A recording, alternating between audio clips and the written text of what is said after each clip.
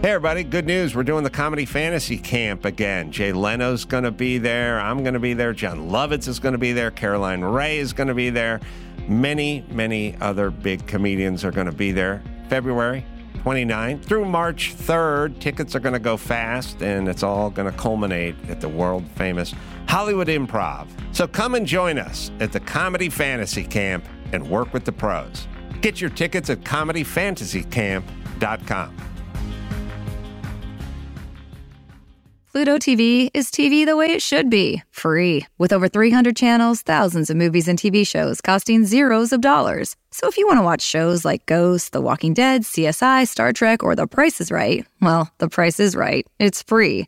Hit movies like Braveheart, Sonic the Hedgehog, Anchorman, The Legend of Ron Burgundy, or Mean Girls won't cost you a thing because everything is free. All you have to do is download the app, which, by the way, is also free. Pluto TV. Stream now, pay never.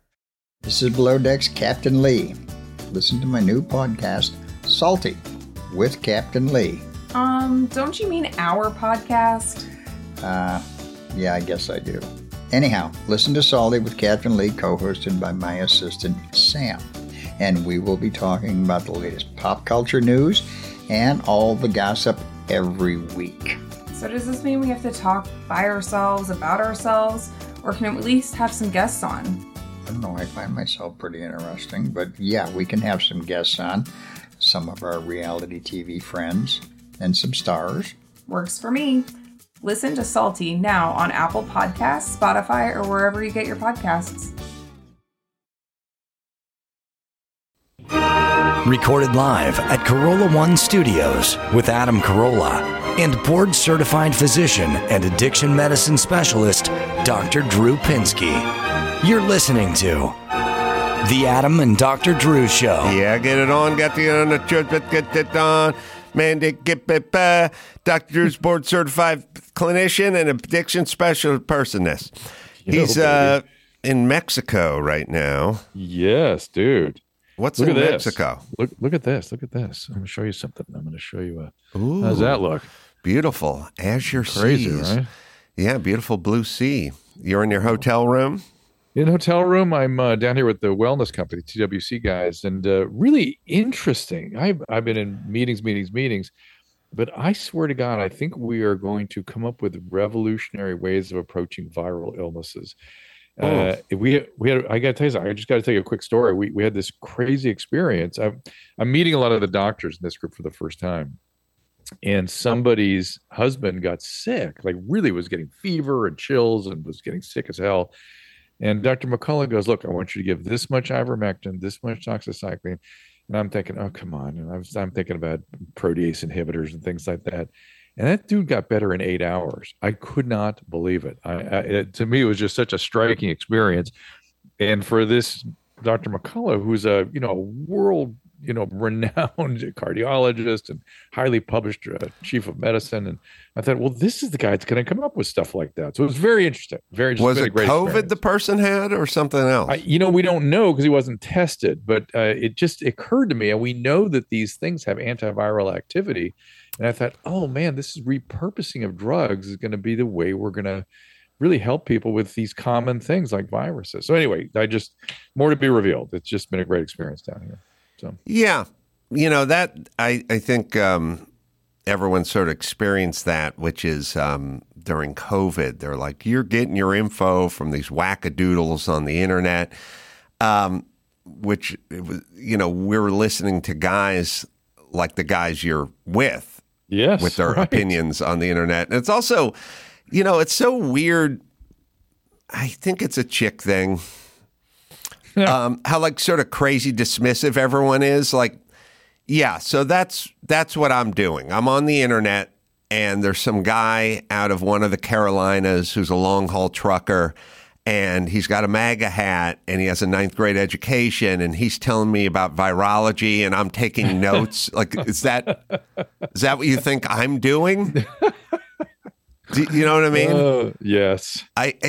I get the part where they don't like what you're doing, but I do not appreciate the part where they turn what you're doing into something that you're not doing. Right. Well, But this goes at the, so because I'm down here and been busy, Adam and I have been unable to have our usual debriefings, and so I got a lot to talk about. And one of the things I've been thinking about goes very much at this issue. Did you see the Tucker interview with Mike Benz? I know. I think you sent it to me, and I somehow couldn't open it or something. But no. But yes. Well, essentially he's done a shit ton of research and has really uncovered sort of how exactly what you're talking about, how people have been led to believe things that are true about other people, about other ideas, that were very carefully executed by people who know how to do intelligence, essentially, and found lots of useful idiots on the internet to help them do their job. And so when somebody would say something like, hey, this guy that's published 1,000 papers and has been the chief of medicine for 20 years and is a cardiologist, he's got some interesting ideas. Oh, boom, crush. That came from somewhere, it turned out. Turns out there's an organized body that's been doing this and people who know how to do it. Right. And the only real defense against it is common sense, a little wisdom, a little, again, it's a kind of a situation where you go, I don't think that sounds right. Or, I say 15 times a week, that doesn't sound right, or I haven't heard that, or that doesn't make sense to me, or sort of why would this person do that? Or where are the ages? Right, where the ages. But most like I said, I just drove here in a rainstorm, right? Mm-hmm. And I have these flash flood warnings going off on the screen of my car. It keeps taking over, There's water coming out of the sky, everybody. Right. Shelter in place. So here's basically what I'm saying. You could sit at home and watch the news and hear about all the doom and the gloom and the rain and the mudslides and what do they call them now? Bomb cyclones and all. They've given that one up. Now they're calling it atmospheric rivers. Yeah, atmospheric rivers. Right. All the weird sort of doom and gloom stuff. Yes. Or you could just get in your car and drive and then have an experience that was counter to what you were hearing. Right.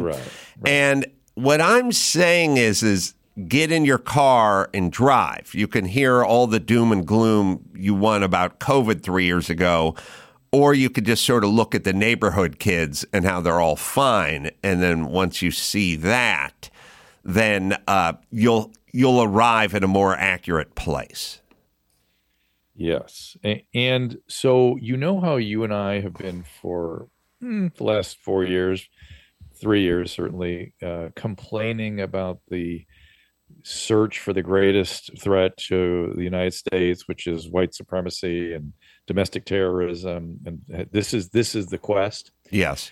Well, it turns out that one language twist is at the core of the attack on so-called misinformation, which is what we've been discussing here so far. And apparently, this country, the United States, has had a very elaborate system for fighting terrorism. And in fact, one of the reasons the military helped set up the internet per se, and why the guy who created the dark web is in prison for life, as opposed to what murderers get, like 7 or 8 years, is they put up the internet so they could keep an eye on the terrorists all around the world. And by switching the language a slight bit, all that infrastructure that's been in place and been so effective in changing governments and using propaganda internationally, if you focus it on domestic terror and call people that are misinformants terrorists, you can take all that infrastructure and focus it on people in the United States. Yes. And that's what they've done. Yes. And so that's why when a scholarly professional steps up and gives an alternative opinion, what comes after them feels like some sort of attack. Right. And it is. And it turns out at the core of it is this thing called the Atlantic Group, which is 7 former FBI and CIA directors. Guess what? Some of the guys who signed up to tell you that the Hunter laptop looked like Russian disinformation. Shocking, those guys are in there. And in with them is one other professional, CEO of Pfizer. Right. Yeah. Perfect. Yeah, it's perfect. Now, I get it. And it was there's a learning curve. Yes, it's why you call rioters on January 6th insurrectionists. Because and terrorists. Yeah. So when you give them the label of all that on them, when you give them that label of terrorists, then you can hack in and start looking at their credit card use and start looking at their travel plans and put them away for long periods of time. And put them away for long periods of time. Right. So I think the learning curve, and we're kind of there now, and you and I and many others have sort of passed through the learning curve, which is the first stages of the learning curve are pretty much total belief in the system, which is, you go back 4 years and you have Fauci and Deborah Birx and all the others saying, hey, there's this thing, it's serious, and we need to do X, Y, and Z because it's so serious. And I think everyone's first initial blush is understandably, oh, wow, okay, so this is something. And it's serious. I mean, the very first stages of the curve are just face value. Yeah. You know what I mean? It's no different than, a commercial airliner crashed in the Congo and 138 were dead. Okay, that's what happened. Right. Were you there? Do you know anyone on the plane? It's like, no, but that's what they said happened. And I don't have any reason to believe that didn't happen. That's where you start. Yep. And then at some point, you start sort of looking around and you start experiencing things, and they're talking about one thing, but you're kind of experiencing another. It's actually the first, I would characterize that first thing of looking around, I would characterize it as, huh? What? Yeah, well, that's the second. I should call it the second part. Yeah. The first part is a face value belief in whatever it is they're saying. Yeah. Okay. The second part is kind of looking around and kind of going, huh? Like I'm not experiencing what they're saying. They're talking about the flash floods? They're talking about an atmospheric river.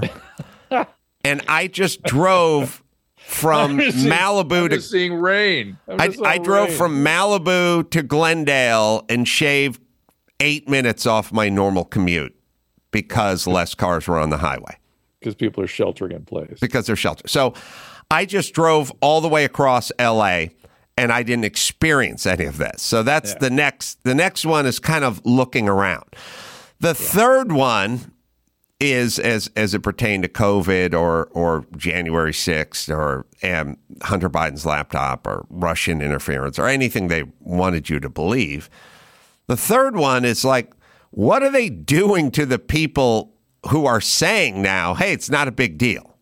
I've experienced it. Or I'm a meteorologist and I have a lot of experience in this. Right. And this isn't what you're saying it is. They're shadow banning those guys' accounts on Twitter and Facebook and stuff like that. So now there's a third part where you're kind of like, is this happening? Or is this then they kind of go, the cash register that's broken theory, which is, I'm sorry you got shortchanged. The cash register's broken. Yeah, but if it was broken, I would get more change sometimes. Right. If you just made a mistake on Twitter, then you'd also be deplatforming the New York Times, not going after the Peter McCullough and other doctors. So if it was just misinformation, just getting it wrong. If it was just getting it wrong. Yeah. If you were an umpire that was just getting it wrong, you would get it wrong for both teams. Yep. not just one over and over again, and then keep explaining you just made a bad call at home plate, right? All right, so that's the third part. And then the fourth part is where we're at now, where the receipts start coming in. And journalists who are actually journalists, Matt Taibbi and guys of that ilk, Schellenberger and guys like that, actually start collecting receipts and doing FOIA requests and stuff like that. And now it turns out that, the White House was communicating with Twitter and was communicating with Facebook and was, I should say, communicating with them and trying to get things suppressed. And now the receipts are coming in, right? And now, it turns out that the laptop that the 51 security experts signed, that thing was drafted a week before in case something came out, and then they all suck. Okay, now it's become pretty clear what you thought was going on was in fact going on, but you didn't have receipts. You didn't have emails. You didn't have a paper trail. Well, now you do. By the way, you were called a conspiracy theorist for just having the thought that it might be going on. Right. So now you do know what's going on. So that's 1, 2, 3, 4 part, and now you know what's going on. The real question then is, what about all the people that are still trapped in part 1 of whatever the equation is? They don't move on to part 2. Yes. Part 2 is, hey, what's going on? This doesn't feel right. Part 3 is wait a minute, it looks like they're actually suppressing people or getting rid of dissenting opinions. And part 4 is, this is bullshit, and these guys have been involved the whole time. Yeah. They're still in part 1. And there's even another corollary on that last piece, which is, and a lot of what they were protecting was wrong. A lot. Right. But they're trapped in part 1. They never get out of part 1 of this equation, and they move on to the next subject and remain in part 1. Yes, the part 1 for the next subject. Yeah. Yes. Okay, Drew, what do you got? Some business I got over our there? friend. Yeah, I do. Our friends at BiotiQuest. I want to remind you about their Sugar Shift Probiotic. Navigating probiotics can be challenging, of course. But BiotiQuest Sugar Shift makes it easy. It's not your typical probiotic. It's quite what they call a game changer. And Sugar Shift stands out in that it is a powerhouse. It doesn't just restore balance. It addresses inflammation, maybe helping sugar cravings, reduce them a little bit, thereby supporting healthy blood sugars. Sugar Shift converts glucose and fructose in the gut into a prebiotic mannitol. That, of course, is a free radical scavenger that helps really restore the gut microbiome. It's a patented formula with 8 probiotic strains not found in other products. It's not your basic probiotic. It restores harmony, as they say. And the exciting part for us, BiotiQuest is giving us a 15% discount off the first 3 months of your Sugar Shift subscription with the promo code DREW15. While results may vary, clinical trial results indicate that the best results come at 3 months and beyond. Take charge. Here's where you do it. BIOTIQUEST. That's biotiquest.com. And use code DREW15 for that 15% off. Yep. So here we are.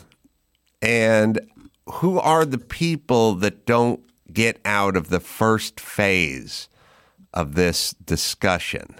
Right. And then what's in it for them? Well, what's in it? Well, go ahead, finish, because that's an interesting question. What's in it for them? I just don't understand what they're thinking, if there's anything in it for them or not. Maybe we should feel sorry for them. There's nothing in it for them. They're victims. Well, they're basically people who said San Francisco's going to win the Super Bowl 3,500 times, and I know it, and I stake my reputation on it. And then the game was played, and KC won the Super Bowl, and they will not concede that their team lost. They won't, and they won't learn anything from the next time it comes to pick a Super Bowl winner. So I think that's what's going on, because if that wasn't going on, you'd hear a lot more about how they got it wrong and who they owe an apology to and how this isn't going to happen again, which has happened on a pretty limited scale. Like Bill Maher. That's about all I can think of. Yeah, who's sort of realized maybe there were some errors in some of his ways, although still a huge Gavin Newsom fan, inexplicably. Well, I think that's part of Trump derangement or something. I think that is. I think that's part of it, but it's also, that part is comical. But it is funny when people argue with Bill Maher about Gavin Newsom. They go, all right, well, let's talk about Gavin Newsom's policies. And he goes, oh, come on. It's like...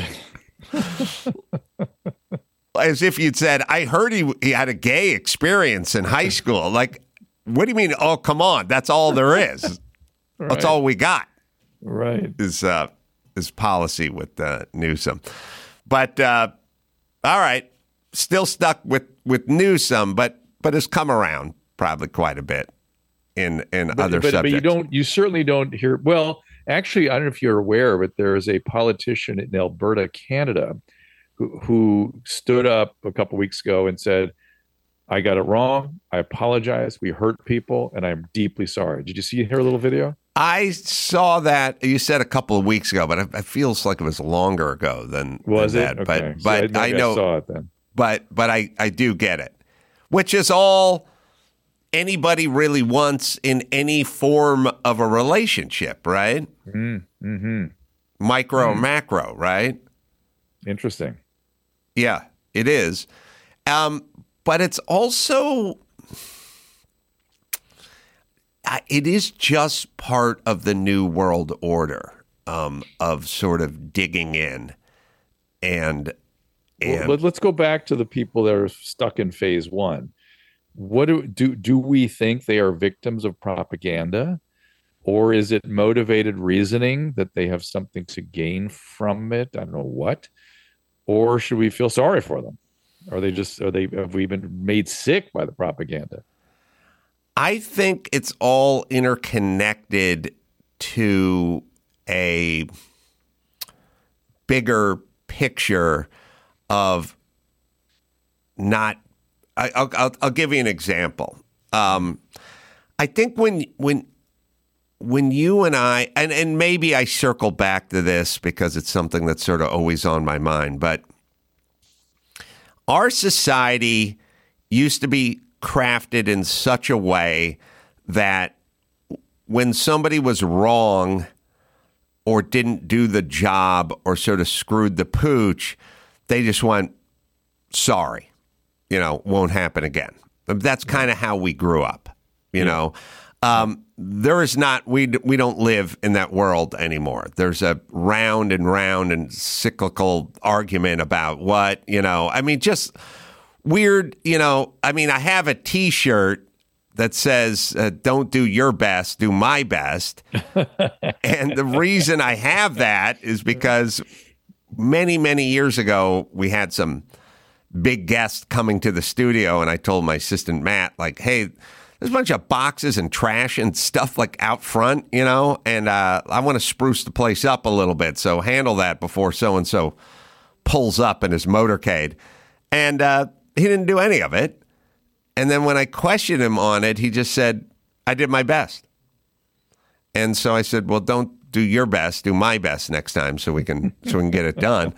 But it made it onto a T-shirt. But the point is there is a thing now where there is not, will do, won't happen again. It's just a thing. It's just an argument now. Or it takes a while. They come back with something, and then you come back with something, then they come back with something. I think it's about them being wrong. And I think there's some weird shame or humiliation or something in it. I can feel it with younger people, especially when you talk to them about anything. They dig in. And I think that zeitgeist is sort of connected to what we're talking about. Shame and tolerance. Shame and tolerance, yes. Yeah, all right. Very weird. Let me tell you about our friend Jordan Harbinger.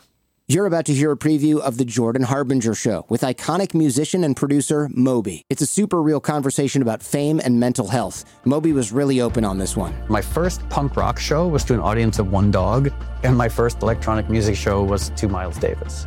1999, I thought that my career had ended. My mom had died of cancer. I was battling substance abuse problems. I was battling panic attacks. I'd lost my record deal. And I was making this one last album. And I was like, okay, I'll make this album. I'll put it out. I'll move back to Connecticut. I'll get a job teaching philosophy at some community college. And then all of a sudden, the world embraced me. I handled fame and wealth really disastrously. It was so humiliating. I wouldn't trade any of it.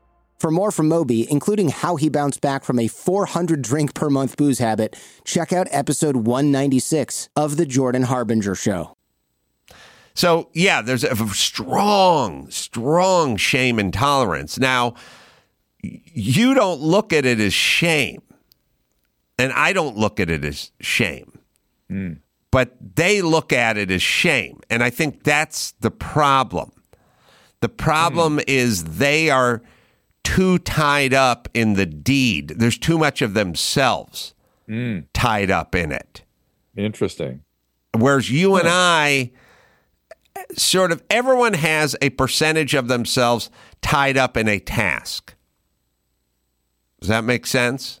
It does. Go ahead, finish your reasoning, because I have a thought. Well, if you told me to clean up the boxes and the cardboard out in the parking lot before so-and-so showed up, I would have a certain amount of myself invested in that. But if I screwed up, I wouldn't feel shame. I wouldn't feel like it eroded at my self-esteem, or it took a chunk. Because our self-esteem is already so low. That's the thing. We're already so low that when people sort of accuse us of something, we're already in our heads thinking we're deserving of that, you know? Well, so it doesn't trigger shame. I don't think of it. I don't think of it as too low per se. I think of it as, well, it's not too low on a sense that you have a degree with a medical license and it's framed and it's hanging somewhere in your office. And so how dumb or out of it or, loser, it's like sometimes people say to me, "You're a loser, man." And I'll go, "Look, I can't be a loser." You know what I mean? I'm not the most successful person, but I can't be a loser because of my life or what I've accumulated or what I own or what I do. You know what I mean? Yeah. So it's sort of water off a duck's back, but there were times in my life, when I was 21, if you said to me, "You're a loser," it would have stung. I would have went like, "Oh, I feel that. Yeah, you're right. I'm driving a shitty pickup truck with no insurance, and I got an apartment with 3 roommates, and maybe you're spot on, and maybe it would have elicited a different reaction from me, Interesting. So there's that. So should we be more sensitive to it? Well, it's that. I'll circle back. I think it's that mixed with the low self-esteem, which is just, tell me to do something, I'll do it.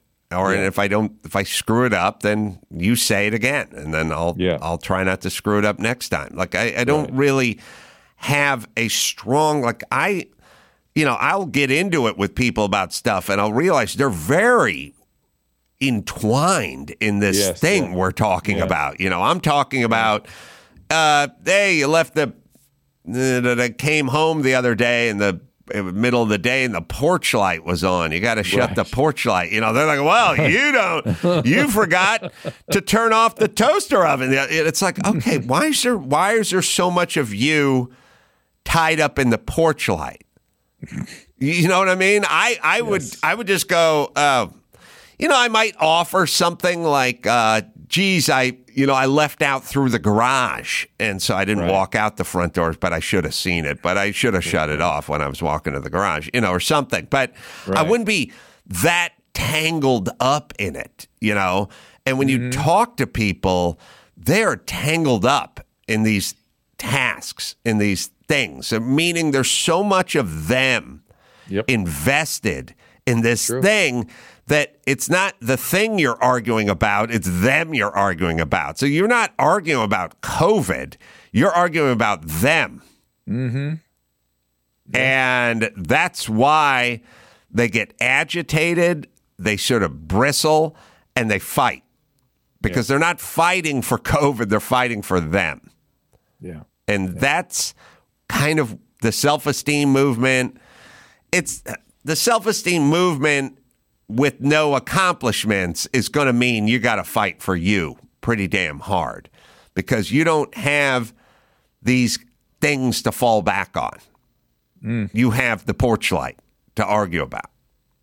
Which at least other tasks like the porch light. Yes, the metaphor of the porch light, but you need to argue on that because so much yourself is invested in that. Yeah. And that's kind of where we're at. And so as far as the mea culpas or I was wrong or sorry or I got this one wrong, not a lot of that. You know, it's sort of like maybe it's a stretch, but there was a very good all-pro linebacker for the San Francisco 49ers probably about 8 years ago, and he was just good. He was a good-looking white guy who was a good linebacker. And I think after like 2 seasons, he was like, I'm quitting. And they kind of said to him, like, everyone sort of said, like, why is this guy quitting? He's in the NFL. He's making millions of dollars. He's great at what he does. He's an all-star, all-pro, I think.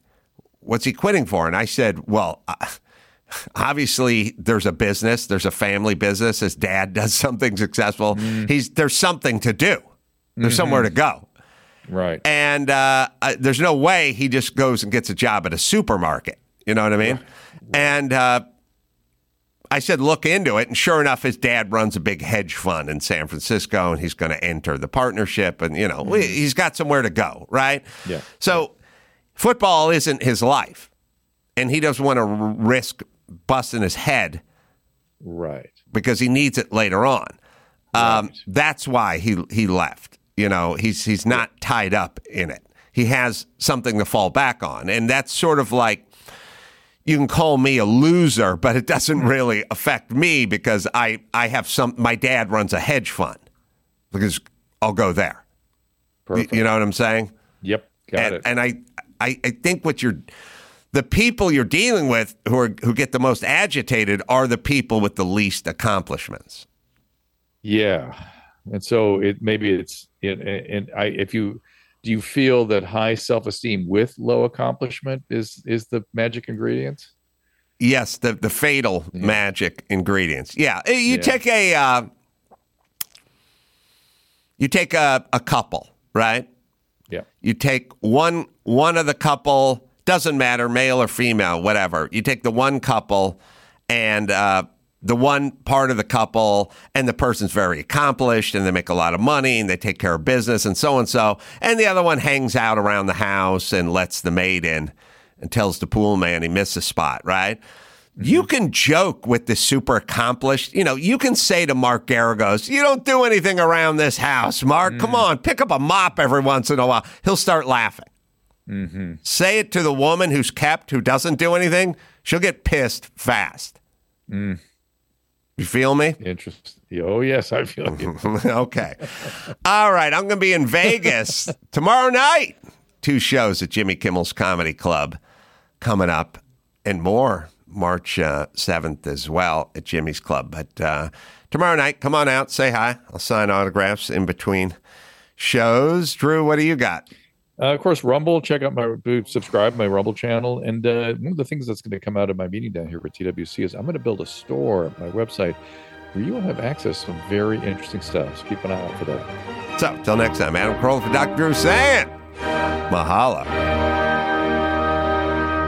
Pluto TV is TV the way it should be, free. With over 300 channels, thousands of movies and TV shows costing zeros of dollars. So if you want to watch shows like Ghost, The Walking Dead, CSI, Star Trek, or The Price is Right, well, The Price is Right. It's free. Hit movies like Braveheart, Sonic the Hedgehog, Anchorman, The Legend of Ron Burgundy, or Mean Girls won't cost you a thing because everything is free.